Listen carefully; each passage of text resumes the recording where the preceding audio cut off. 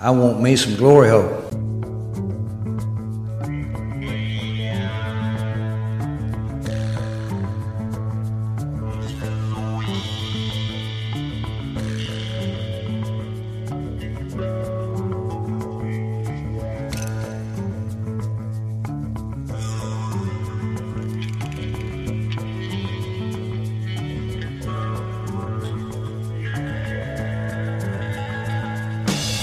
Oh, yeah. Hello. Welcome to the Football Glory Hole Podcast.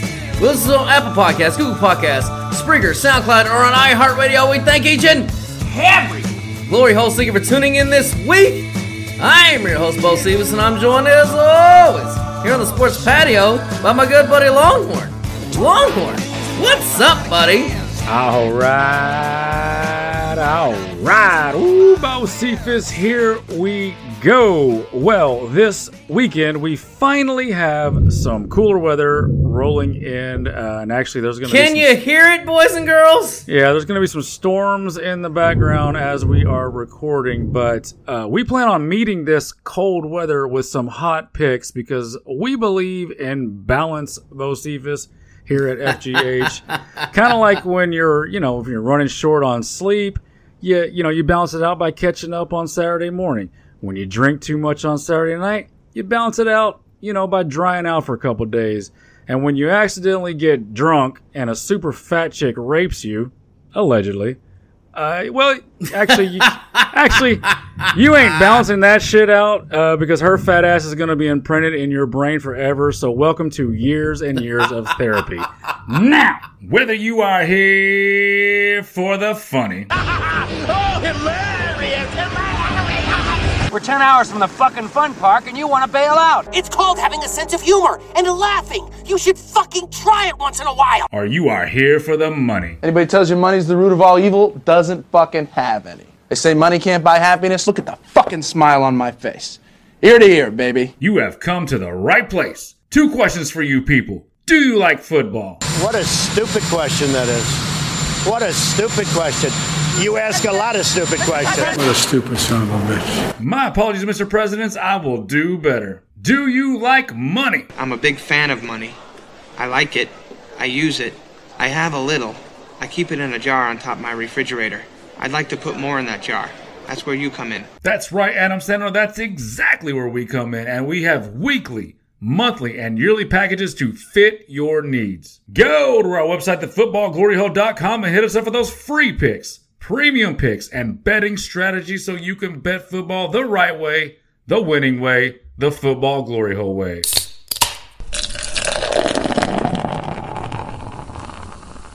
And as always, here on the Sports Patio, we got the TVs glowing. We got the beer heavily flowing tonight, and right now it is everybody's unfortunate favorite part of the show. My friend, tell the people all about your horrible, freaking disgusting cold beer hip choice of the week. Well, thank you very much there, sir. Tonight I am drinking a McKinney Oktoberfest by Tubbs Brewery in McKinney, Texas. I gave this 1 1/4 star out of 5. This is a fucking terrible Marzen. Look, City of McKinney. I went to your Oktoberfest, and it was a good time, but you cannot have a terrible Marzen from your flagship hometown brewery.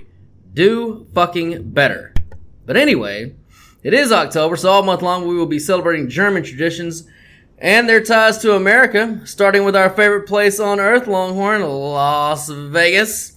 Obviously has the ties to Germany. First of all, Vegas was founded by the Germans in 1918.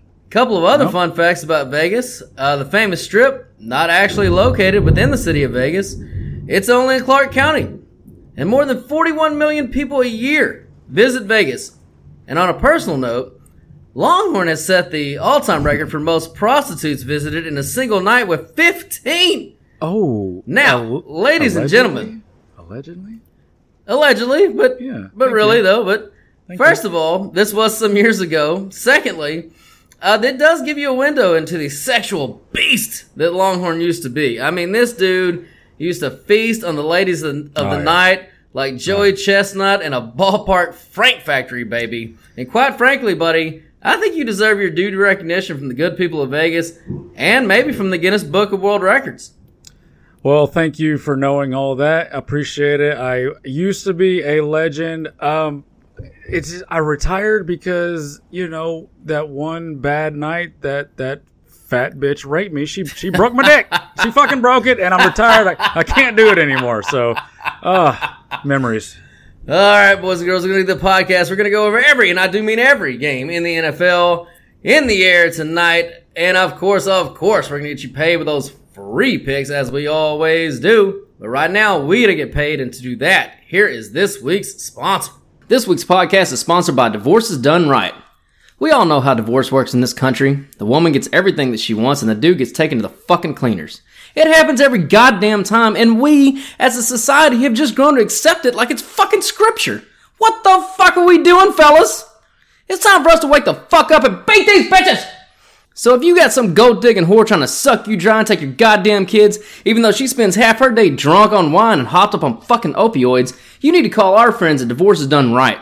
The attorneys at Divorces Done Right have all themselves been victims of their own whore-ass ex-wives, and they've bonded together to make sure that not one other man in this country gets dicked around by this fucking shitty legal system that's been set up to do nothing but support those goddamn succubuses. Divorces Done Right! Finally! Holy shit, Longhorn, that Divorce is Done Right. I know that we have both used their services several times. You really have to, especially when there's kids involved, where the man always gets dicked around like the ad says so. You gotta use them. And a little word to advice to our friend Travis Kelce. This Taylor Swift thing is going hot and heavy. Buddy, if you end up marrying that ugly chick, chances are she's gonna, leave you at some point, as all her songs do portray her doing. So you might want to keep this number handy, and of course use code word Glory Hole, and you will get yourself a nice little discount there, Travis. Yeah, she's just, speaking of fat chicks breaking her dick, he ain't got to worry about that with her. She's more on the other end of the spectrum. I hope that he is, I hope he's dick feeding her real good and giving her all the protein she needs to plump up a little bit, because she is fucking disgusting.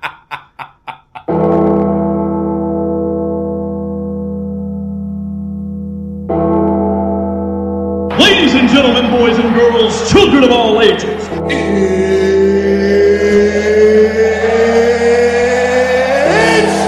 time! Oh my God! Okay, it's happening. Stay calm! What do you think is happening right now? What's happening over here? Excuse me, what is happening here? What is happening? What the fuck just happened? Oh, you know what's happening. It's time for all those wins coming in the air tonight, baby!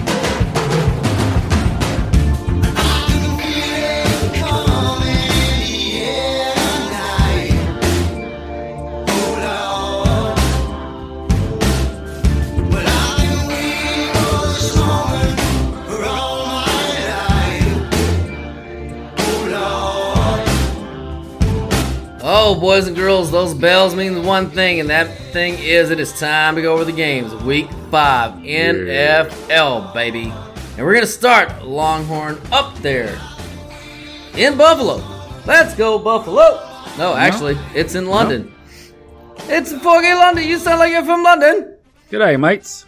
Yeah, the Bills travel over to London to host somehow the real home team in Jacksonville. I don't know how that works. Yeah, maybe they have to arm wrestle for it. No idea. But the Bills are 5.5 point consensus favorites in this game.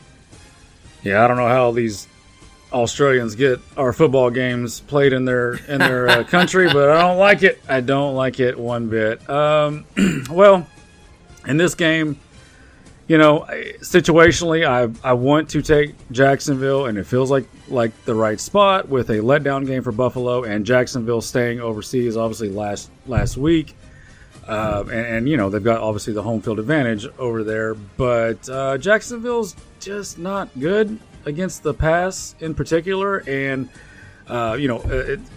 it's the complete inverse of how I handicapped the Jacksonville-Atlanta game last week. I love Jacksonville in that spot because Jacksonville was good against the run, not so much against the pass, but Atlanta could not take advantage of that. Well, you got the opposite this week.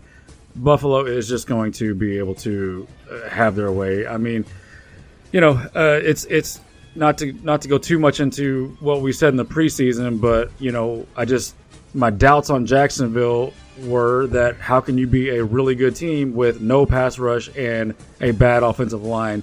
It's kind of played out that way.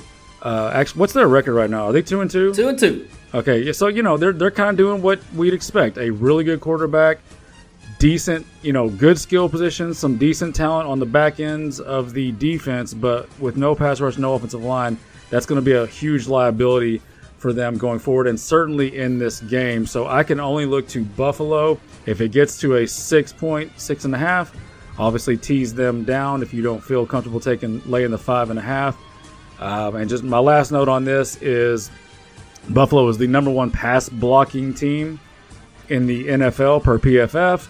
And like I said, outside of Josh Allen, the Jacksonville Josh Allen, there's no pass rush for Jacksonville. So I expect Buffalo to almost be able to name their score here. So I got Buff. Yeah, you still have that trend in front of you on the international favorites that you gave out last week? That was a really strong trend. Oh, fuck. It was like 25-9 off memory, but no, I don't have it written down. Well, it got even better because last week Jacksonville was the international favorite, and obviously they covered. Now, by our power rankings, this line is right on the number. It is a 0 delta, which we're going to find a lot of this week. The numbers are all kind of coming together, which is what we generally experience around Week 5 of the first quarter. Got, good data points now on pretty much every team. Good mixture of schedule. Nobody's had too easy of a schedule. Nobody's had too tough. Now, some tougher than others, blah, blah, blah, blah, blah. But either way, it all kind of starts to wash out at this point. Now, I did some research. I tried to find any example of anybody playing 2 neutral site games in a row in the regular season. I did find one example. It was in 2020. It was when the 49ers, if I remember right.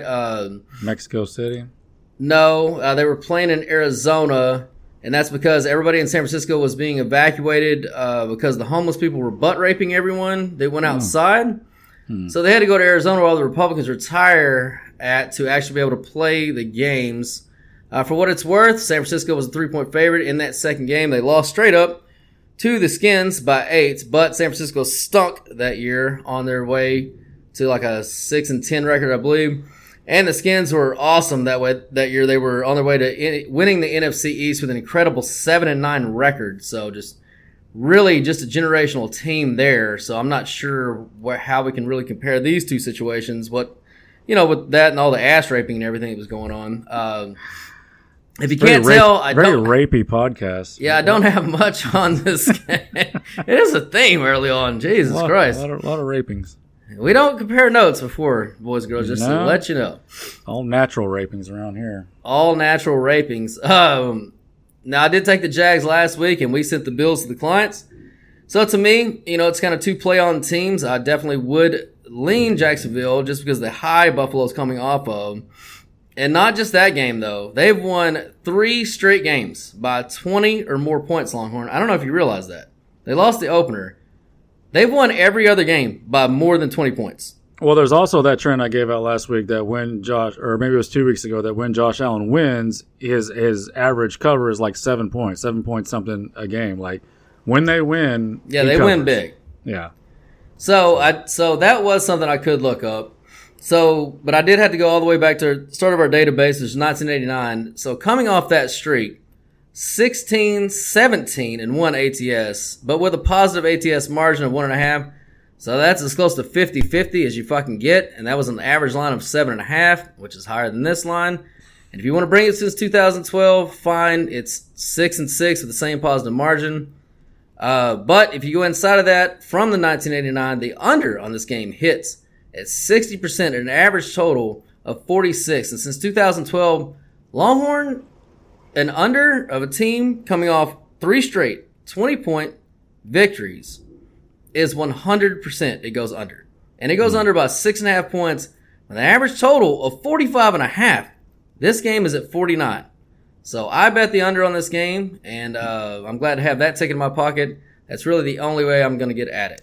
And just one last note. This has kind of been right at 5.5 the entire week. It has not moved. It's not moved. So, and I've got a theory on that, and it's that, 82% of the tickets are coming in on Buffalo, 68% of the cash coming in on Buffalo. I think they're teaser protecting. I don't think they want to go to the 6 and then get just hammered with some more tie-in teasers and all that shit that goes with that. So I think they're probably going to leave it where it's at and protect themselves, at least from the teaser, but they're going to be needing Jacksonville big in this one. You get the money on the over-under? It's actually most of the money is coming in on the over. Well, good. I like that. So I like being against the money on totals just because generally people don't follow that as closely. So, Yep. All right, moving on. Oh, those hot Atlanta Falcons. Not so hot no more. They're hosting those Houston, red hot Houston Texans. They are consensus 2-point home favorites. Yeah, and this has been the week of CJ. Look, the rookie quarterback for Houston, we've gave him his flowers. He's been fantastic. He's been amazing. But look, this is the NFL. It gets humbling, and it's not like he's going to go off and win 10, 11 games this year. He's going to have his moments of having a hard time. And if you listen to the Monday podcast, which I would suggest you do, it's our recap of the week before and a look ahead to the week coming up. I did tease that Atlanta was going to be my ugly play of the week that nobody's going to be on, and I still love it. So it's just the perfect letdown spot for Houston coming off that huge win at home against the Pittsburgh, and they've been overachieving all year as well. And Atlanta, they're look, Ritter's fucking bad. Like there's no way to spin this. Ritter is fucking awful. The coach came out and said that they're sticking with him. Okay, whatever. But he's also undefeated at home. So for his whole life. His whole life. And did I write that down? Yeah. Houston has the worst run defense per PFF in the NFL through 4 weeks. And Bocephus, what does Atlanta like to do? I think they certainly don't like to throw with that shit-ass quarterback. I can tell you that. So I think that this is going to be the most square Houston dog pick of the week. This one and another one I'll get to later. But Houston's going to be a very square dog pick. I am going the other way, and I'll be on Atlanta. All right. Well, yeah. So the Falcons are 25th in DVOA on offense. 23rd in DVOA on defense. Their quarterback is a joke. Longhorn's clearly wrong about these Falcons because they fucking stink. What's their record? 2-2. The Texans, meanwhile. How am I wrong? Well, you said you didn't say division winner, but no. Anyway, they're right on pace. You said their defense is going to be really good. They stink. Anyway, Texans, meanwhile, are above average in offense. Well, it's kind of hard to be good when you're on the fucking field all goddamn day. Fucking maybe the quarterback could actually complete some passes. They might look a little better. Possibly. That's a theory. We'll see how it goes. The Texans, meanwhile, are above average in offense and defense in DVOA. Color me shocked because I fucking am. And the Texans have the best rookie in the history of the NFL, apparently through 4 games. Mm-hmm. So can anybody explain this line of 8? Exactly. And that's another thing I was going to bring up is when it's fishy like this, yeah, you're look, man, take Houston if you want. That's the wrong side. Atlanta is winning this game. Well, to finish my handicap. Oh, excuse me. Yeah. I'll just mic off. Thanks. Well, I can explain it with definitely our buckets. So, Atlanta falls into a 50% bucket, 58% bucket, 65% bucket. Time out. I just real quick, I've gotten some feedback on listeners. They want some more clarification. I know you did earlier in the year, but just if you can briefly. Okay, I can't do that tonight. I will do that next week and write it down in my notes. The board is the big board now, so it's too many buckets. I can't flip this big goddamn thing in the middle of a podcast. I'd have to fucking get up. Maybe next week, just next a week, quick summary starting of some next of the buckets. Week, we'll do a summary. I tried to the best I could through the first 4 weeks, but yeah, all that's right. Hard. Anyway, so in other words, Atlanta, nothing but positive in the buckets. Houston, 28% bucket, 37% bucket, 20% bucket. Now they do fall in one 61% bucket, so that is one positive for Houston. However, if you average all that probability out, Atlanta averages out to a 61% play, Houston 39% play. So cannot go any other way but Atlanta for me. And then one trend here, since 2012, home favorites of 3 or less off a neutral site game the week before are 5-2 ATS and straight up, but the margin is razor thin. But I was listening to a couple different things this week, and it was talking about teams coming home from London with no bye. Their team total is like 8-1, 9-1, or whatever it is now to the under. Not going to score a lot of points. So I was like, okay, so I need to modify this trend and look at the rest. So it had to be 7 days or less. In other words, no bye off the neutral site. Well, if you put all that together and then put a home team that has 7 days or less of rest, they're 2-1 ATS and straight up with an ATS margin of 7.5 points.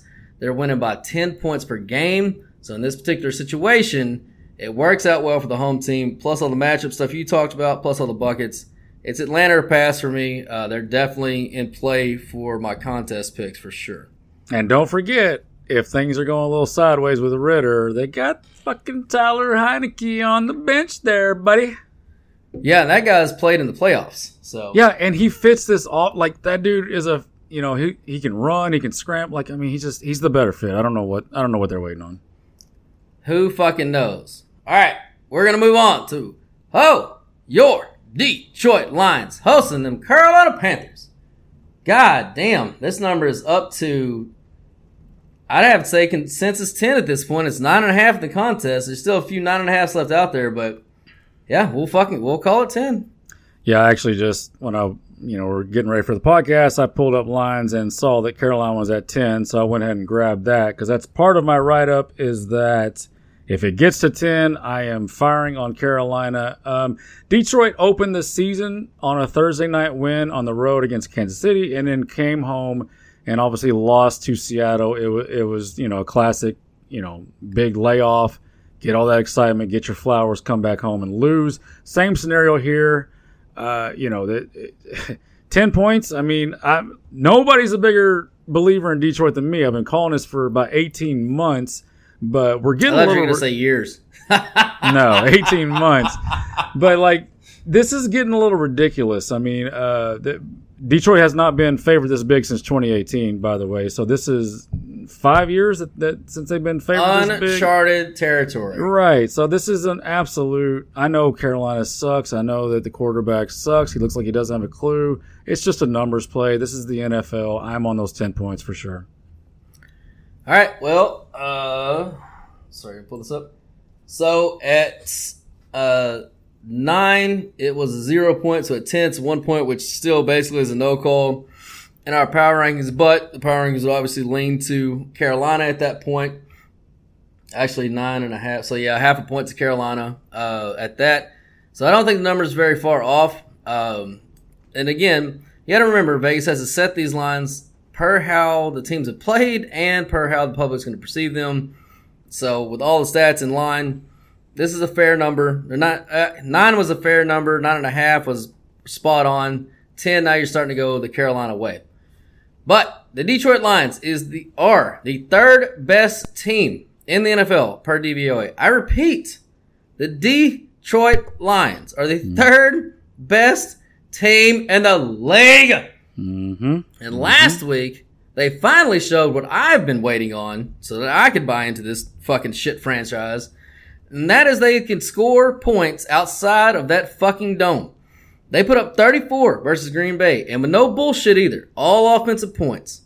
So now they come back home to face a Carolina team who, breaking news, is not the third best team in the NFL. They suck out loud.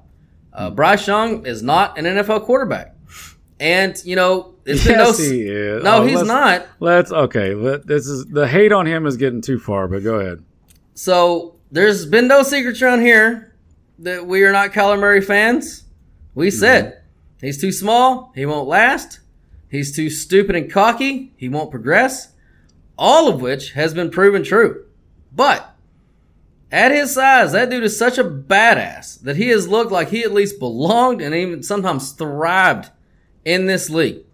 In his first 3 starts in the NFL, his QBR was a 53. Young's is a 24.9. Now, that's worse than Kyler's worst game in his first 3 starts, which was his first start, 26.2.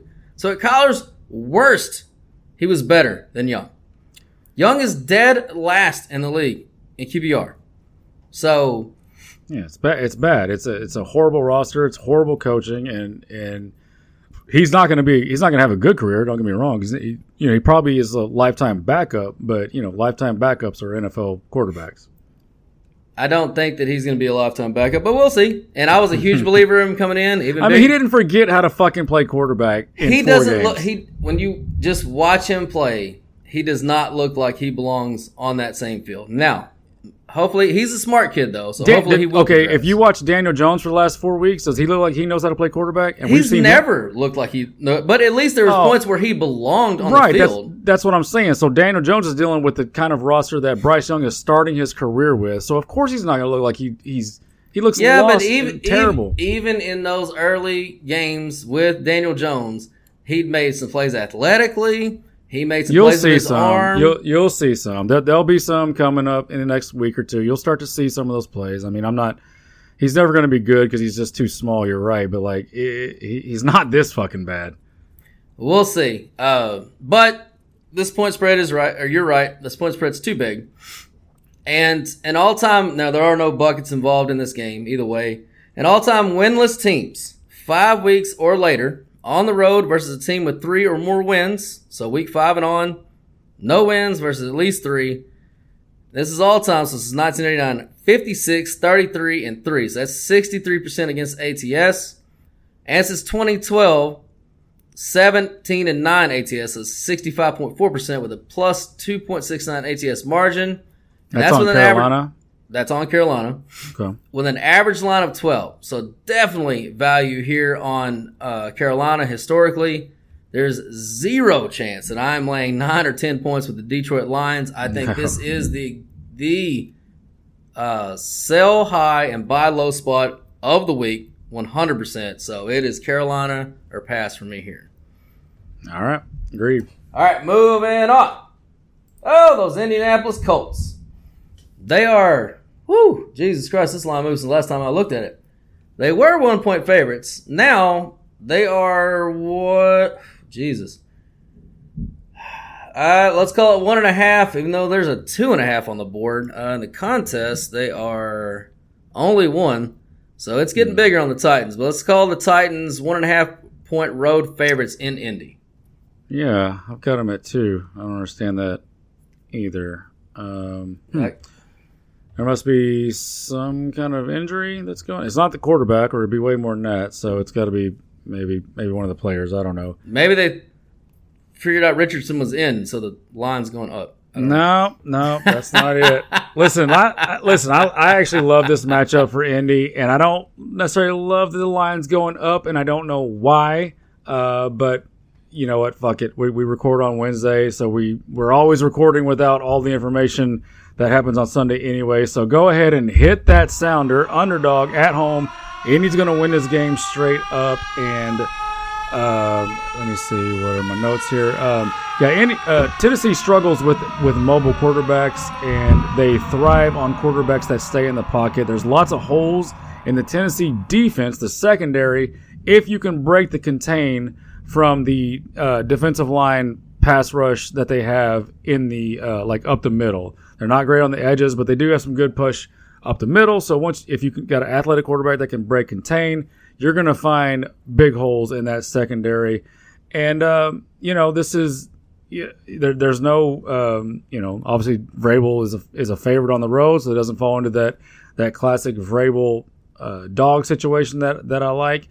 And Richardson is, I've been watching him. He's still not good on accuracy, and he's still throwing around whatever it is, 50%. But there's starting to be some improvement. That's improvement for him, though. Yeah, and I'm starting, and I really like what I've noticed on him that won't show up on any stat sheet is there's no rattle at all. There's no that deer in the headlights look at all with him. Even when he makes a mistake, he's calm, he's cool. He's like, yeah, that's my bad.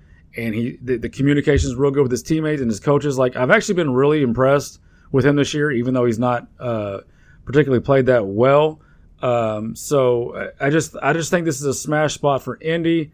Tennessee coming off that big win, going back on the road where they've not played well this year at all. Indy wins.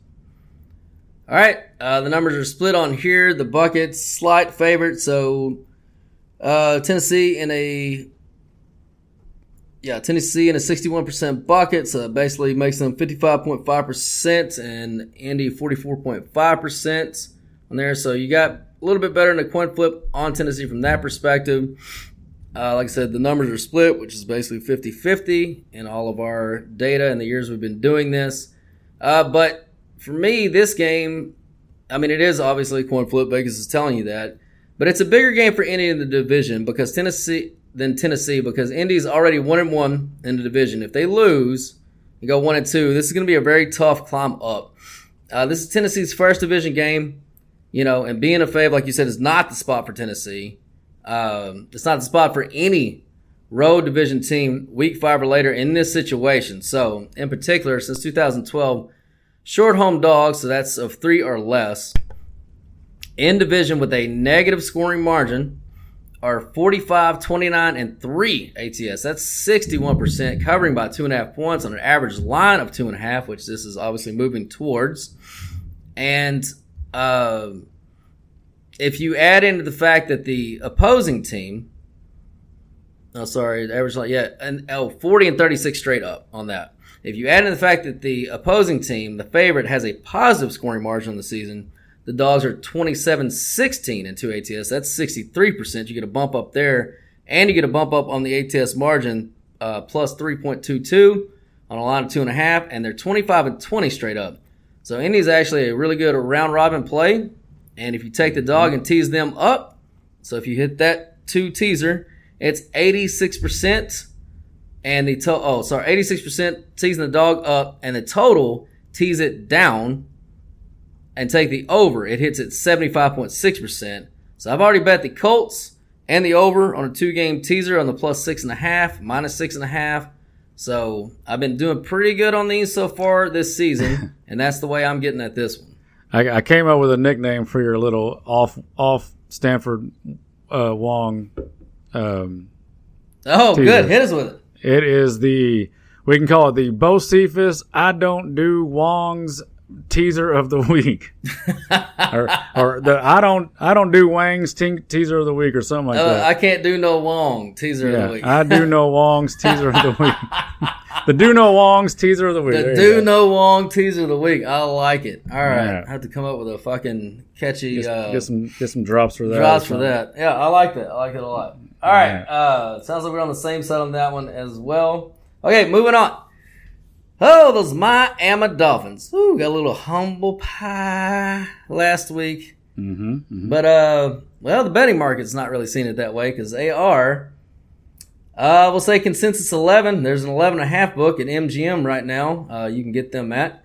Or 10.5 at FanDuel. But we'll say consensus 11 home favorite versus those New York football, sometimes Giants.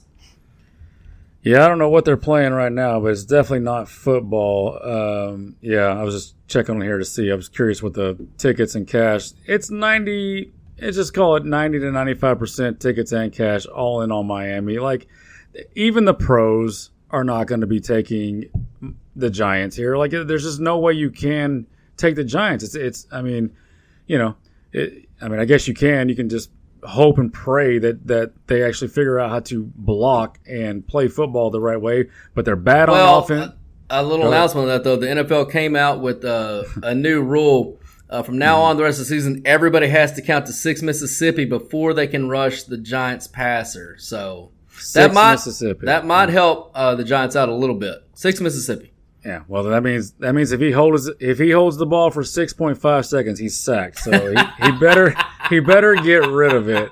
I just don't know how you don't take Miami here. It's they're coming off the loss. They're going to be wanting to get back on track. This is like playing a JV team, both on defense and offense. Let's see, what else do I have written down? I mean, it's just a smash spot. The Giants have 0 takeaways so far this season. 0 in 4 games. They have 18 Seeming pressures. impossible. They have 18 pressures. 18. Like, this... I mean, Miami is going to be able to name their score. Now Miami's got their issues on defense. They won't be able to do to the Giants what Seattle did. But, dude, Seattle's not a great defense. They're an okay defense. So, this is going to get ugly real fast and stay ugly. So, yeah, it's all Miami for me. All right, well, usually the numbers would be all over the Giants, of course, with this spread. But they've been so bad that they're actually split, and the power rankings have Miami covering this 11-point spread. Jesus Christ. The Giants, you suck. Really buckets. Okay, this is one of the biggest disparities, maybe the biggest disparity of the week. The Giants, buckets. And this is all ATS percentage, just putting that out there. They fall into a 33%, 37%, 20%, and 36%. Miami falls into no buckets. Add all that up. Miami's a 65% advantage play here against the spread, even with this huge fucking number, which is incredible. So I wanted to kind of look at, big favorites after getting blown out at home, blah, blah, blah. So since 2012, home favorites of 10 or more after losing the previous game by more than 10, 15-10 ATS, 23-2 straight up.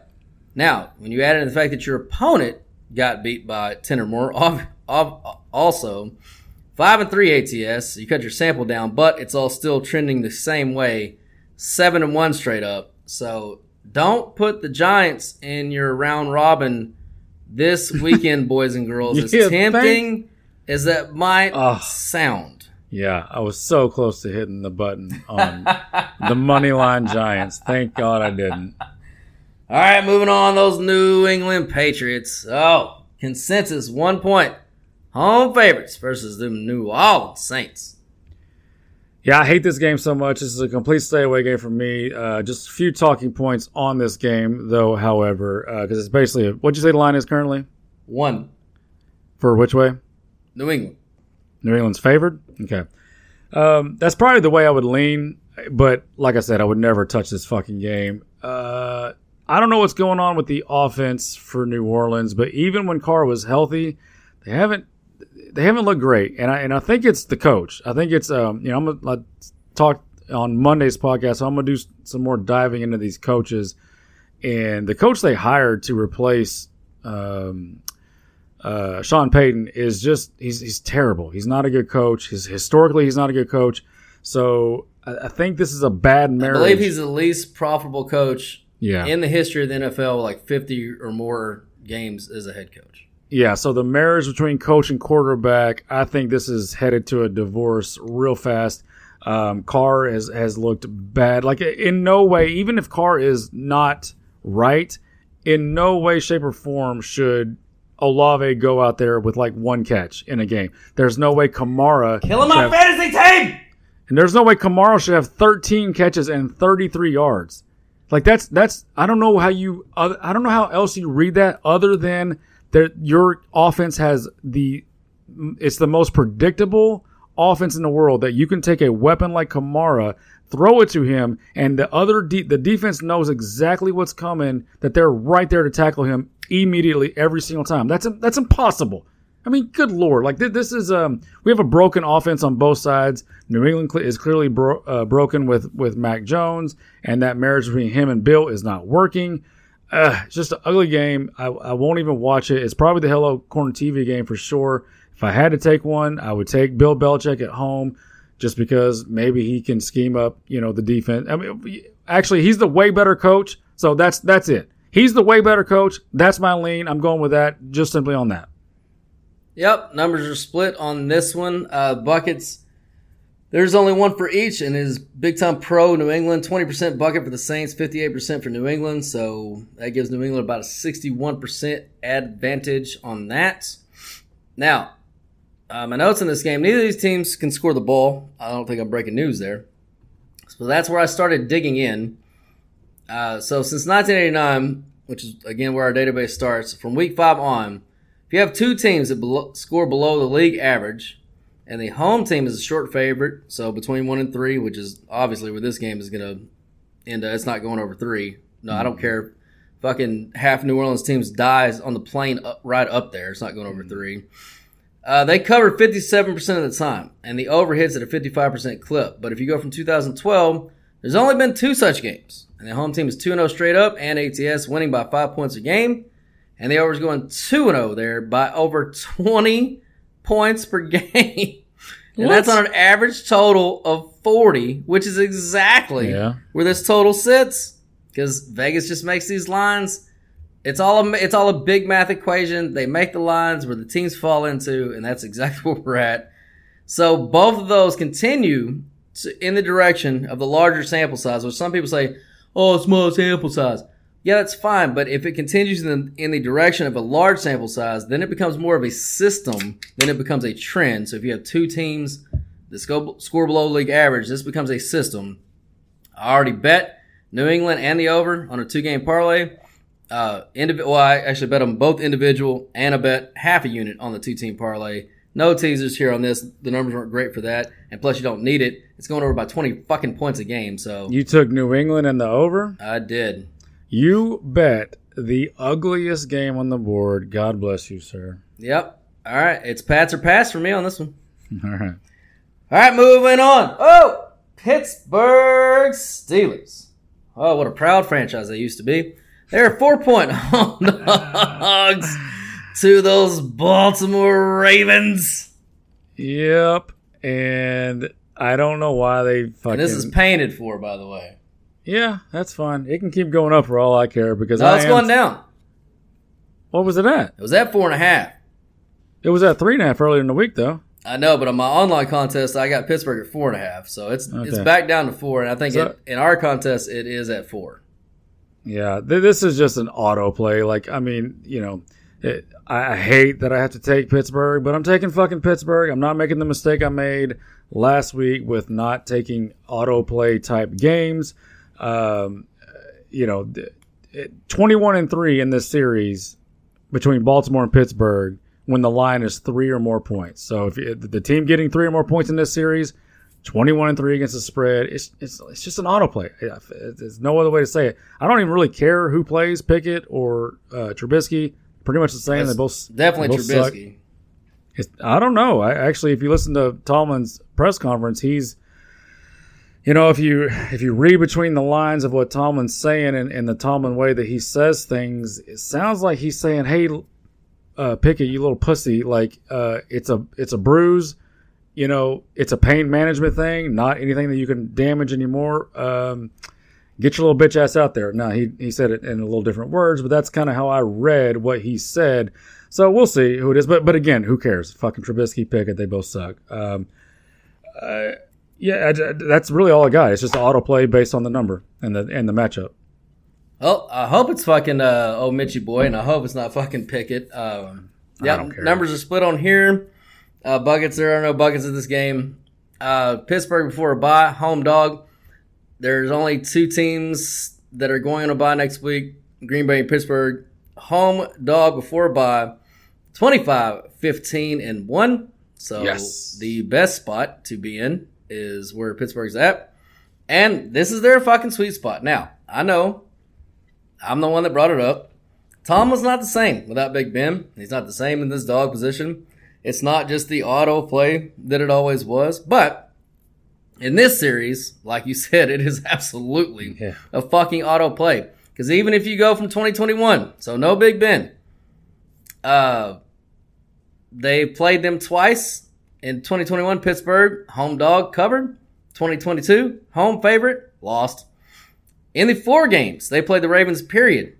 Baltimore and Pittsburgh. Steelers are 3-1 ATS. All 3 wins coming as dogs. The 1 loss as a favorite. It's very fucking simple. Since 2012, Pittsburgh versus Baltimore. Pittsburgh as a dog. 8-2-2 ATS as a favorite. 3-8 ATS. You just take the fucking dog. So it's Pittsburgh or pass. Yeah, just don't overthink it. Yeah, there is, if you're going to play this game, there is no other way to play it. If Baltimore beats you, fine. You fucking tip your hat on a fucking 20% winning. It happens. It happens 20% of the time. So, whatever. Yeah. All right, moving on. Oh, those fighting Cardinals. Midgetless, but still fighting, baby. They are 3-point home dogs to the Cincinnati Bengals. What the fuck? Yeah. This is this is not surprising to me. I've been watching this team and their progress throughout the year, and to be quite honest, in about a month, we're going to realize that the wrong team was favored in this game. So hit that sounder, Bo Stevens. Arizona is going to win this game, and I don't even really I feel dirty hitting the sounder on this because I think it's clearly they're the better team in this situation. But this is also a very intriguing game to me to watch. It's one of the more fascinating games for a game that is 44.5 for the total, so that's not as low as I thought it would be. But what do we know about these two teams so far this year? I mean, Arizona scored points. Yeah, exactly. In pretty much every game. So what we know about these two teams, when you remove all the priors, forget about what you thought Cincy was, forget about what you thought Arizona was coming into the year, and just focus on what we know this year. Arizona looks like they will score on fucking anybody and never stop coming at your ass. And whatever's going on with that offensive coordinator that I talked about 2 weeks, it's continuing. There's people flashing wide open. He's getting he's an up-and-comer. So I'll just put it that way. The Cincy defense, it's had its brief moments of good, but it's mostly been underwhelming as well. The Arizona defense is clearly really, really bad. It's as equally bad. The Arizona defense is as equally bad as the Cincinnati offense. But when you wrap it all up, it just feels like Arizona has more units that are playing well. Because even the defense for Arizona, although they're not good, against handicapped and a compromised offense like Cincinnati, I think you might see them play a little bit better.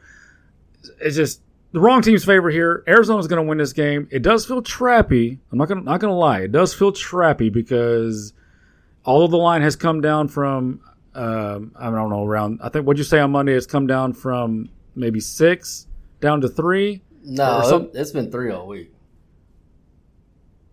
I don't know. I don't think so. I'll double check that. But yeah, because I got it at 3.5 personally, and I got that on Monday. But whatever. It's certainly from the look ahead to now, it's come down. I think by game time you're going to get this under 3. To be honest, so look, I'm all Arizona here. I'm Team Arizona. They play hard. They keep fighting. They don't give up, and those are a handicapper's dream. All right. I'll catch back up to that in a second. So, the numbers here, actually agreement on Arizona. Oh, shit. You all right there, buddy? Yeah. I was so excited he fell out of his chair. I was so excited that I got agreement for the numbers that I'm losing it. Yeah, there's only 2 this week, so you got one of them. The Buckets slightly favoring Cincy here, 53-47, so that's not really worth considering. But like you said, this game feels trappy. It feels like Arizona is the square dog or one of the square dogs of the week to me. Yeah. And since 2012, if you're losing by over 8 points a game on the season, which Cincinnati is, and you're the road favorite of 2 or more, 14-9-2 ATS with a plus 3.2 ATS margin with an average line of 3.7. So it's a little bit under that now. 20-5 straight up, winning by 7 points per game. Now, here's what I will say. I don't really have a side on this game. It's kind of a wait and see for me, so this is definitely a pass. But god damn, would Cincy be a ballsy and sneaky survivor play in this fucking game right here. It really would. And this line being them -3, and everybody's like, Arizona, fucking Burrow sucks and he's hurt. It's still 3. Yeah. It's still 3. He doesn't suck, but he's definitely hurt. So, like I said on Monday, you do what you want, but I wrote on top of my super contest note-taking, don't take compromised quarterback. So, well, no, I didn't say contest. I said survivor. Oh, oof. Well, it'd be ballsy, but if you're playing survivor, boys and girls, there's plenty of options this week. There's some options next week, but I would advise you to look ahead to week 7, where it gets fucking nasty, and we're gonna lose probably at least in the 50% of the field that week.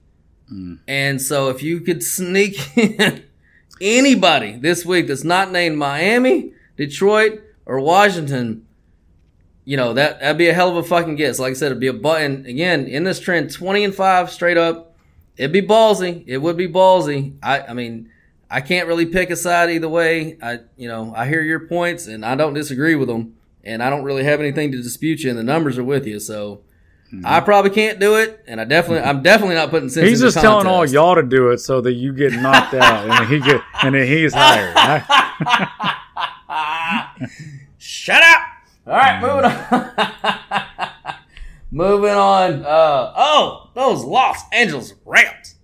4.5 point home dogs. Those goddamn Philadelphia Eagles. Oh, baby, this is the Danger Zone game of the week.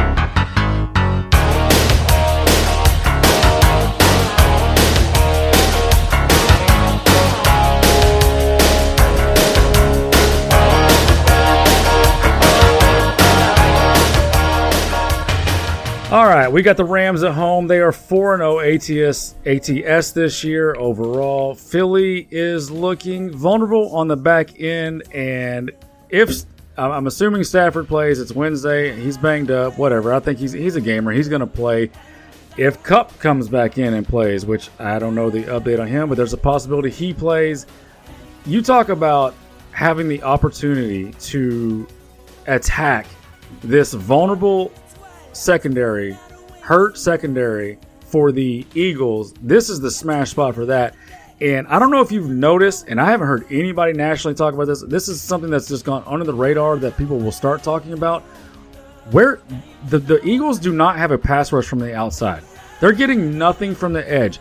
Hassan Reddick has been a ghost. Derek Barnett has been a ghost. All their pass rush and their good defensive line play is coming from up the middle. Which is great. That's awesome when you got fucking badass DTs like Fletcher Cox and Carter and Jordan. Jordan Davis. Jordan Davis. Like, that's great. They're tough up the middle. Carter's been a fucking beast, by the way. Yeah, they're super tough up the middle, but they're lacking that edge pressure that makes all of this come together. And with the secondary injuries that they're having, a veteran quarterback like Stafford, with weapons like Puka and Kupp coming back, if he does, this is a smash spot. Like, do not be surprised. Look, Philly's not going to go undefeated, okay? They're not going to go 17-0. They're going to lose some games. I mean, we saw Dallas. Dallas is a really good team. They went on the road and lost to Arizona. Okay, these teams lose on the road. It's very hard to win in this league. San Francisco is going to get some losses this year. Everybody's going to get losses. This is a spot for Philadelphia, they've been flirting with it. They've been just flirting with it, but there hasn't been a team quite good enough yet to take advantage of it. A quarterback quite good enough yet to take advantage of it. Baker had his moments. They shit the bed in that one.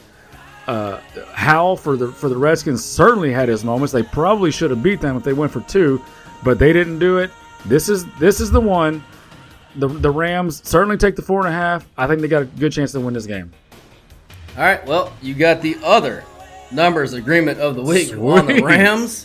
That's awesome. Buckets, again, not much here. There is a slight favorite to Phillies, 53-47. So when you break it all down, so again, that's really negligible. And really the only note I had here was I wanted to hear your breakdown on this game. I said I wrote down I lean Rams. I probably passed this game. But I wouldn't bet Philly. Definitely wouldn't bet Philly. Now, the Redskins game, yeah, they absolutely could have lost that game. Other than that, everything else is kind of circumstantial. Tampa Bay never had a chance, really, in that game. Well, I mean, from people that I didn't see the first half of that game, but from people that watched it, I watched it, and they didn't have a chance. Well, they said Mike Evans dropped some passes that would have. Mike Evans did drop. Well, I can't say he dropped. It was Baker with a bad throw. He was late getting to him. He was wide open, but by the time that Mike Evans was turned around like he was fielding a punt on the corner of the end zone, and the defender literally got a fingertip in there and knocked out of his hands. better ball, earlier recognition. It was Evans was wide open. Is the point? Like Stafford's not missing that pass. They got problems. No, they got problems. I hear you. No, they do definitely have problems. I'm with you on that. So yeah, I would definitely lean with you to the Rams here. That'd be the only way I'd play it. Would be the Rams. All right, moving on. Oh, those Denver Broncos. Those soon to be 10-win Denver Broncos.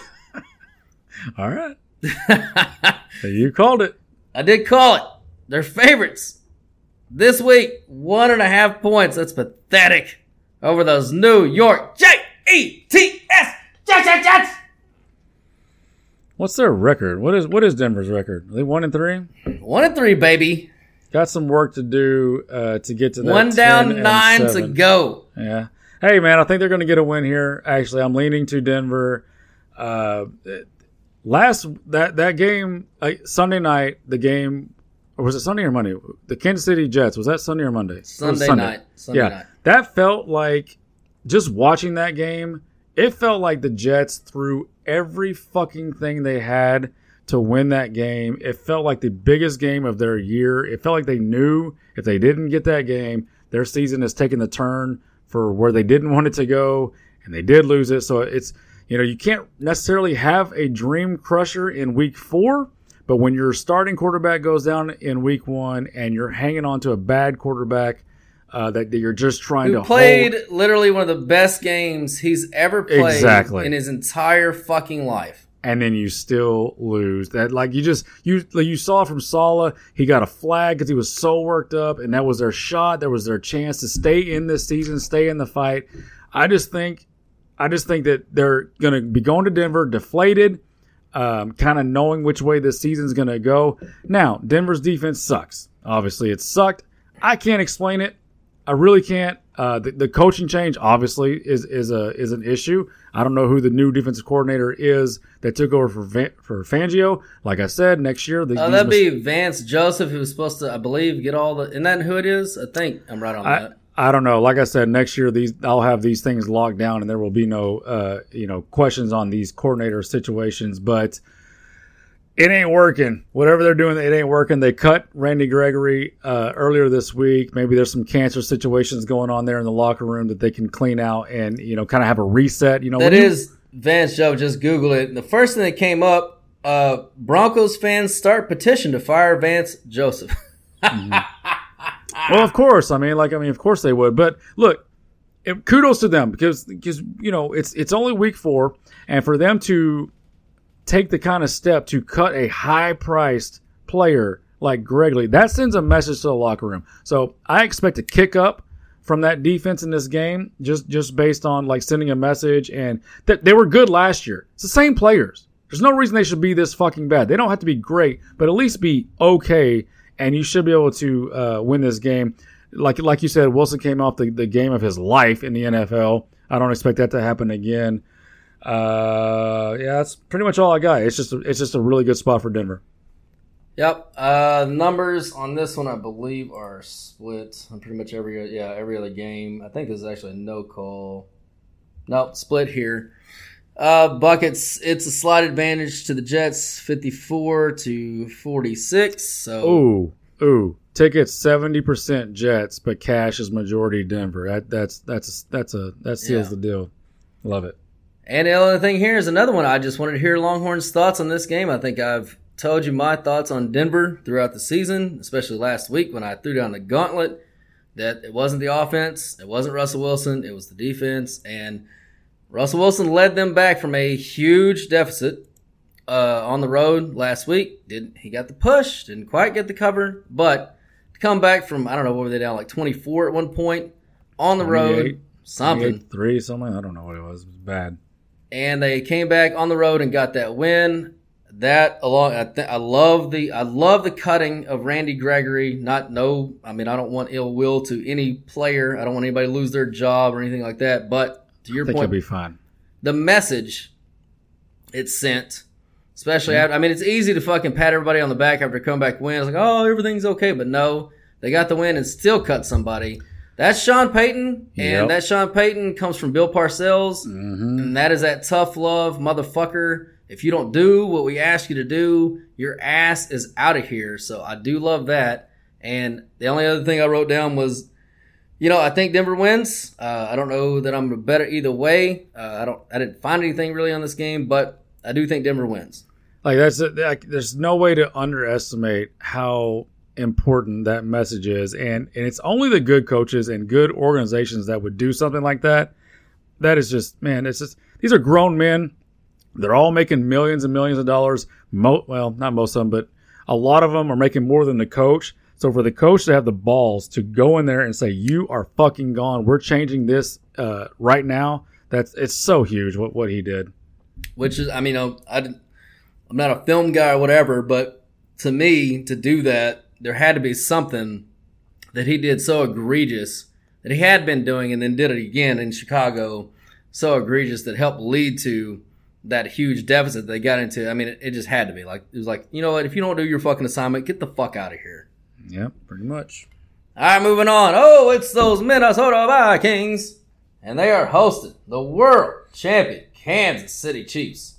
And that line is now pretty much painted 4 across the board, except for, who's that? DraftKings got them at 4.5. So, yeah, we'll call it 4. It's 4 in the contest. Yeah, man, it's just I'm a little worried about how easy this week and this slate feels to me. Like almost every game feels just simple and autoplay for the most part. And, we know nothing is simple in this league, so it's not going to play out like that. But I've always said, if you can get Kansas City under a field goal, either with the actual line or in a tease, that's the spot. That you take Mahomes every time like that. We just saw it last week with the Jets. They were winning, then they fell behind, but it's Mahomes. He's going to do what he has to do. And even with a chance to push it back up to 10, Mahomes is a veteran, doesn't care about the final score. He kneels down on the 1 and game over. James Franklin would not approve. Well, Mahomes doesn't fucking care, and they don't care. But also what I always say is if you get the other team over a field goal against Kansas City, and Kansas City does not have motivation or a reason to score or whatever like they had against Chicago, then you take the other team. Earlier in the week, Minnesota was at 5. They're at 4 now. Everybody's obviously leaning that way. I just think it's the right side. Kansas City has no issue playing close games at all. That's what they kind of love to do. And we know Minnesota likes to play close games. So in a close game, you take the 4 points, you cash it out, and you say thank you very much. All right. Well, the numbers are split on this one. The buckets are they in favor of Kansas City? Minnesota, 33% bucket, 37% bucket, 36% bucket, 61%. That adds up to... I'm going to piss in your buckets, okay? I'm going to pee in your buckets if you keep that up. 61% Kansas City covers. Now, if you look at the game, Kansas City defense, not so bad so far this year, 14th DVOA. Now, their offense has not been great this season, especially compared to what we've seen in the past, but they've also played the 4th and the 11th ranked DVOA defense so far in their 4 games. When they played a bad defense, they kicked the shit out of them. And Minnesota is a bad defense. They gave up 20 to the Bucs, who stink on offense. They gave up 34 and 28 to the Chargers and to Philly, who are 5th and 7th in DVOA, so good offenses. Well, guess what? Kansas City's 8th. So right there with them. I expect Kansas City to have another get-right game here. More importantly, so does Vegas with this line, and that leads us to the Numbers Geek Pick of the Week. Nerd alert! Nerd! Nerd! You fucking nerd with your nerd hair. Longhorn, did you know this is the biggest dog Cousins has ever been at home since he's been there in Minnesota?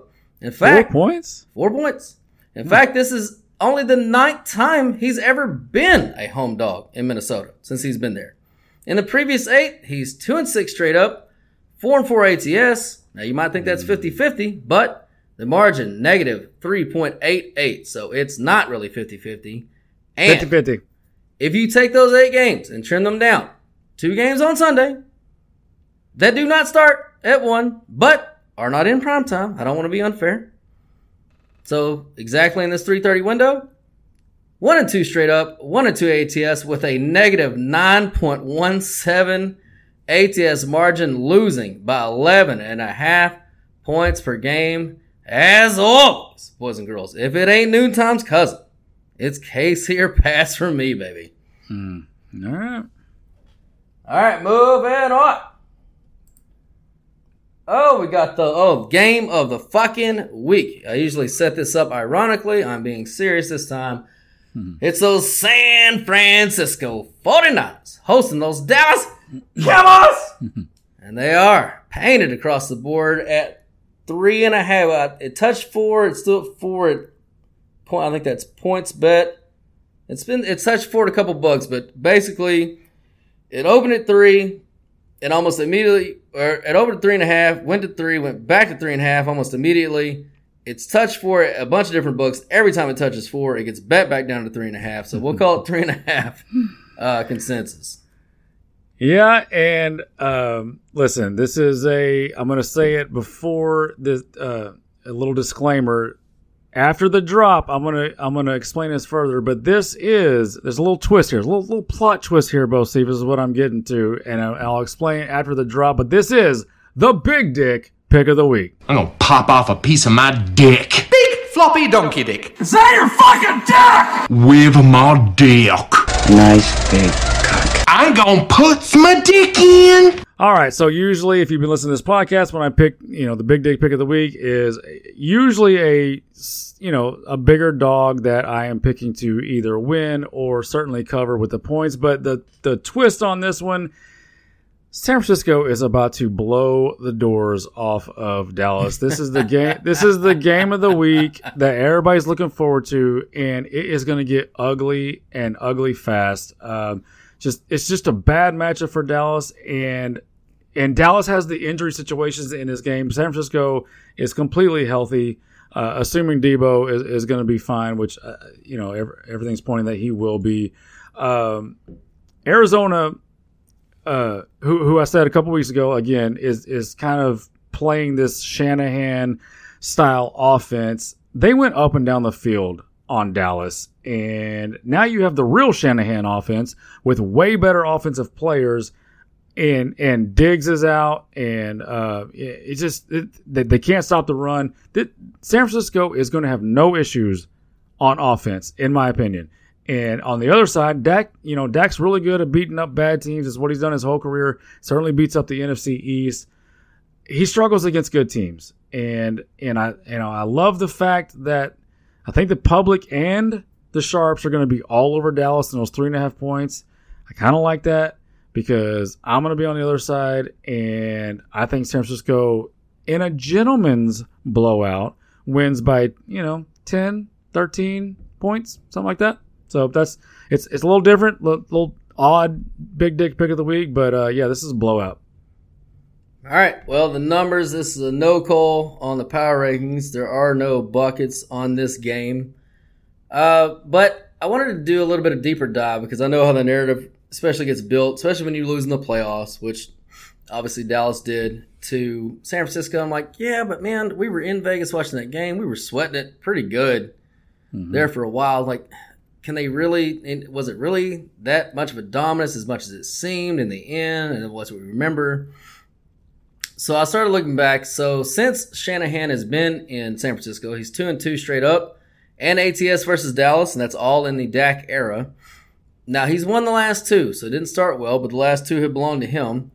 One of them was as a dog of 3.5 on the road. That was in the playoffs. And then one as a fave of 3.5 at home, again in the playoffs.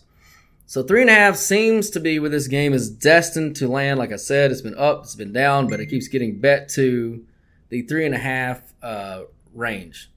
So I don't particularly care for that number, but San Francisco beat Dallas 2 years ago with Jimmy G throwing for 172 yards. And then last year, Brock Purdy threw for 214. You talk about the weapons. Well, last game, C-Mac had 35 yards. Debo had 56 all-purpose yards, rushing and receiving. Ayuk had 26 yards, and they still won by 7. Now, Dallas obviously did not have their best day offensively either, but you're not going to versus these two defenses. Don't get it twisted. Dallas defense is still really fucking good. Yeah. So what it came down to me is like, I kind of took it to baseball. When you don't really have your fastball, which neither one of these offenses will, it becomes a question of who can really execute their pitches better, who can work the edges, know the tendencies of the hitters, they know the ump, etc.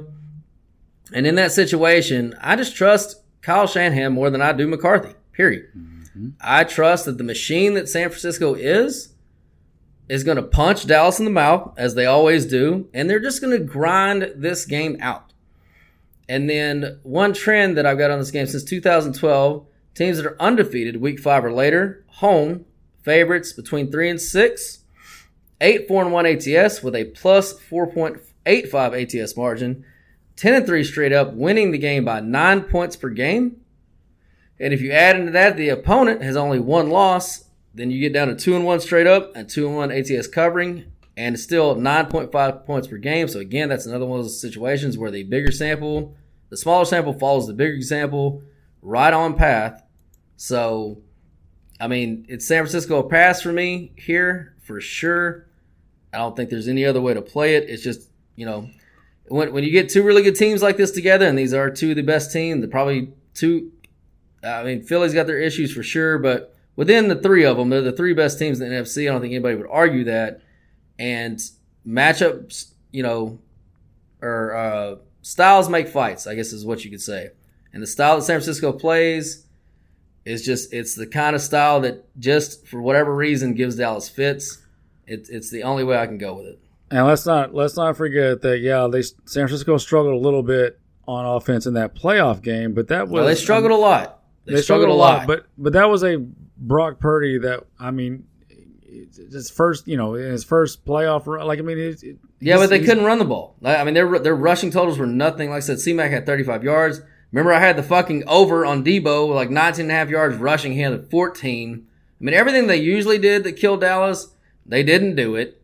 I mean, Dallas made all the right adjustments, but at the end of the day, and the reason why I like this pick so much is even with all of that going right for Dallas, they have no answer for this defense on offense themselves, and this offense for San Francisco is just like they're one of those goddamn. You remember when we were little kids and they had the little fucking robot that you push on the top of the button and he just comes at you with the punch, and he just doesn't stop fucking. That's just what they are on offense. It doesn't matter how many times you stop them. It doesn't matter how many times you make them fucking punt.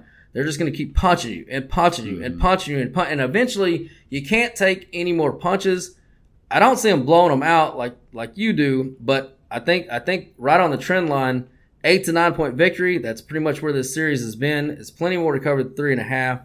So I think somewhere from between 7 and 9, San Francisco wins this game. So I am with you. The game inside the game, let's if they can scheme it, because Dallas, one of their Achilles heels is against the run. So if they're overemphasizing to stop the run, and maybe they challenged Brock Purdy to beat them, as a rookie last year, and he couldn't do it necessarily in that playoff game. If they attempt the same thing, then it'll be up to Purdy to pick apart on that secondary, and we'll see if he can do it. But yeah, I see a big win for San Fran here. All right, moving on. It's the Monday Night Football game. Our Las Vegas Raiders are hosting those Green Bay Packers. They are 1 point consensus home dogs. Oh man, those cocksucking Raiders they're just going to be that. How like every year there's that team that you end up just for whatever reason taking more than you want to. Like, hey, for whatever reason, I just want to bring this to your attention. The Raiders are that team to you every year. If you don't remember, not. They are, dude. I don't know how many times. You don't have the proof of that. Oh my God, I don't know how many times that. I mean, I know at least 2 times I recall off the top of my head where we went heads up, and I had the Raiders and you had the other side, and I beat you, and then you be on the Raiders other weeks. I'm like, I don't know about that, and of course they never win. Like they are your albatross. They're your albatross. Well, that was a good trip down the anecdotal memory lane of Bocephus. I certainly appreciate that. look, yes, they're fucking killing me this year. They obviously had them last week in the Super Contest, and they killed me. They fucking played good enough to win that game. I swear to God, like they're not their roster, especially with the way some of the defense has been overachieving this year and not as bad as I thought they would be. I thought the offense would be kind of fine, and actually that's the side of the ball that's not looked as great as it should be, with Jacob struggling and Garoppolo out now. But like the defense has played okay. It's just but the coach, God, the coach is so Daniels is so bad, and that's why. And this is just a lean. It's not like a sound or anything, and I don't want to bet them or anything like that. But I think Vegas is the right spot here. Green Bay is just, they're not a good team. They're just not a good team. Love has been exposed as a quarterback that is not very good. They hit him for a while early in the season, stole some wins they didn't necessarily deserve, and that's not going to last throughout the year. So, you can't be a slave to, when you get beat a couple times by a team in this game, you just cannot be a slave and just be, I'm not doing that anymore. You got to take what you feel. I feel the Raiders are the right spot here. And if they burn me here, then you will get to crow on next week's podcast, I guess.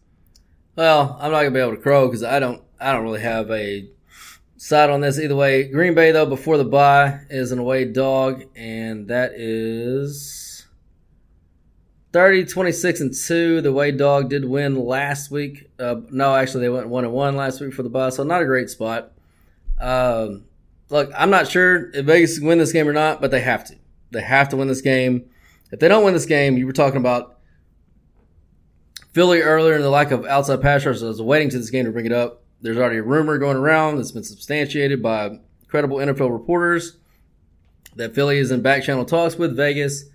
If things were to go sideways in this game, Max Crosby has 2 years left on his deal. They're looking to dump salary.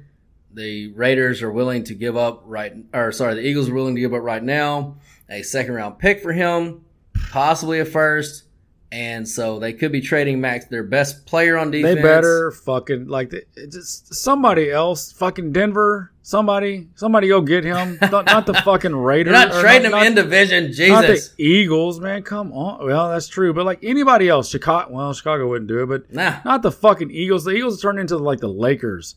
We're just every year, what do we need? I know. We need this? Okay, let's go get that. Let's make the calls. Draft all of Georgia's team and then take every top free agent and see what works out. But yeah. Shit. So they have to win this game. They absolutely have to. Again, I don't know if they can. Green Bay's defense is not bad. And, the Raiders' offense isn't good. I don't know. And the Raiders' defense isn't good. So Love's been, like you said, he hasn't been great, but he's been pretty good against bad defenses, and this is another one he gets to face, and it's in a dome, so no weather. I don't know, man. This is definitely a 100% pass for me. I do want to recall back, though. I looked up. You were right on the Arizona. It did open at 5. I never saw it that high. I saw it at 4, so I thought it had been pretty much 3 pretty much ever since it opened, but it did open at 5, so you did nail that. So the money has definitely come in on your Cardinals. And last note on the Vegas and Green Bay matchup, I always look up the rosters and the injury reports and stuff. And outside of Garoppolo, the Raiders are one of the healthiest teams in the league. Now, they're not a particularly talented team, but everybody gets banged up this time of year, and they're healthy. And Garoppolo might play, so we'll see how that goes. But and Green Bay's a walking mash unit, so you've got the completely healthy team at home, needs the win against a mash unit, bad quarterback. I don't know. I'm on Raiders. Yeah, it's now that you said it like that, if Garoppolo plays, there's no way that you could play Green Bay. There's just no way. But again, they're the Raiders, so and McDaniels. McDaniels. He will figure out. I mean, the going for the field goal against the Pittsburgh, the debacle that I broke down on Monday of what he did. I mean, he is inventing ways to be the most ridiculously just unserious head coach in the NFL in the history of the league. As unserious as his owner's haircut. All right, boys and girls, that was all. Them wins coming to the air tonight, baby!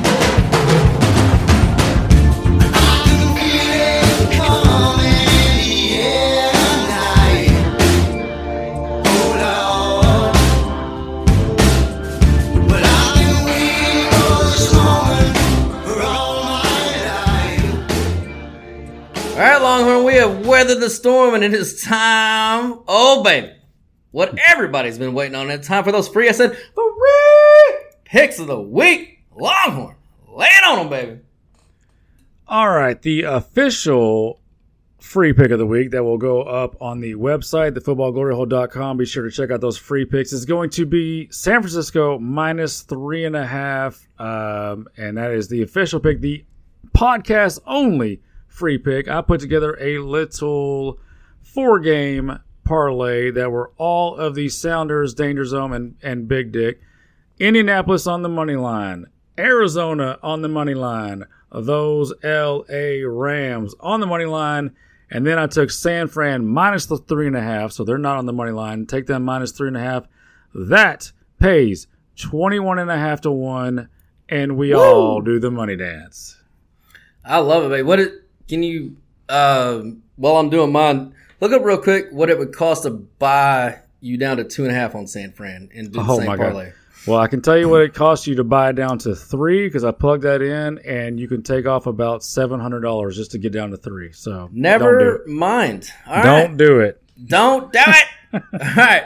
Time for that college free pick of the week. We're going with those Miami of Ohio Redhawks, baby, minus 10.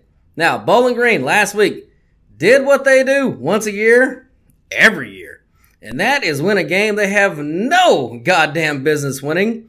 And last week, if you remember, when I gave out that huge pizza money parlay, I told you just bet a little. We gave you Bowling Green on the money line. And they won straight up as a 22-point road dog at Georgia Tech. Now, too bad the other two teams took a shit on us, but if you bet an equal amount on each leg and on the parlay, so let's say you bet $10 on all three teams and $10 on the parlay, that's $40, yeah. So you more than fucking doubled your money because Bowling Green went off at plus 1,100. So you would have won 110 and lost, what was it, 30? So, yeah. That's going 1 and 3. 1 and 3, and you still would have won money. And Longhorn, I know you and I have kind of kicked around the idea of maybe it's more of a Monday conversation. But anyway. But after Bowling Green does their once-a-year magic act, historically, they go, right back to where they fucking were, right back to earth. Miami gets them at home this week. Miami's offense is one of the very best in the nation at points per opportunity inside the 40-yard line. So once they go inside the 40-yard line, which is how you measure that metric, they average 4.2 points per trip inside the 40. They have one of the most explosive passing play rates in the nation, and that will get a boost this week as they get their most explosive receiver back, and he is the most explosive receiver in the MAC. This kid, Longhorn, he's going to play on Sundays. You need to fucking check him out. Bowling Green, on the other side, is terrible EPA versus the pass. They are 127th in the country in havoc rate allowed, and Miami, Ohio is 45th in the country in creating havoc. This means a lot of sacks, sack fumbles, tip balls, pick sixes, dogs and cats living together. Go fucking Red Hawks! And then a little bonus, a little pizza money parlay. This is podcast only. Now this one will pay you 52 to 1. We're going to take Temple on the money line, plus 420. Syracuse on the money line, plus 265. And North Texas, those mean green Eagles, baby, plus 180 on the money line. That 3-team money line parlay pays you, again, plus 5214. That's 52.14 on the fucking dollar, baby. So, yeah. Put $10 on there. How the fuck do these college games pay out so much? God damn it. That is ridiculous. I'll tell you what else is ridiculous. This fucking fabulous deal my buddy's about to tell you about on his website one more time. Yeah, that's going to wrap up award-winning episode number. What are we looking at here, Bo Stevens? 156. 156 of the Football Glory Hole podcast. Listen, go to the website, check it out. We got the free picks. We just told you some on the podcast. They'll be up on the website. Check it out. There's some winning strategies up there that you can click on and see the strategy on how we do things. Click on the college picks button, click on the NFL picks button, click on the combo button, do them all. Subscribe to the podcast. If you do any of these things, if you do one of any of the things I just said, you and I become partners for life. And both see if it's in a mostly non-sexual way. People, stop throwing away your hard-earned money on the guessing game. Let the pros do the heavy lifting. So sign up, tell a friend, and join in on the fun of watching football, drinking beer, and never pay a bookie again. Yeah, damn it, people never pay a bookie again. Steven Tyler, take us out, brother.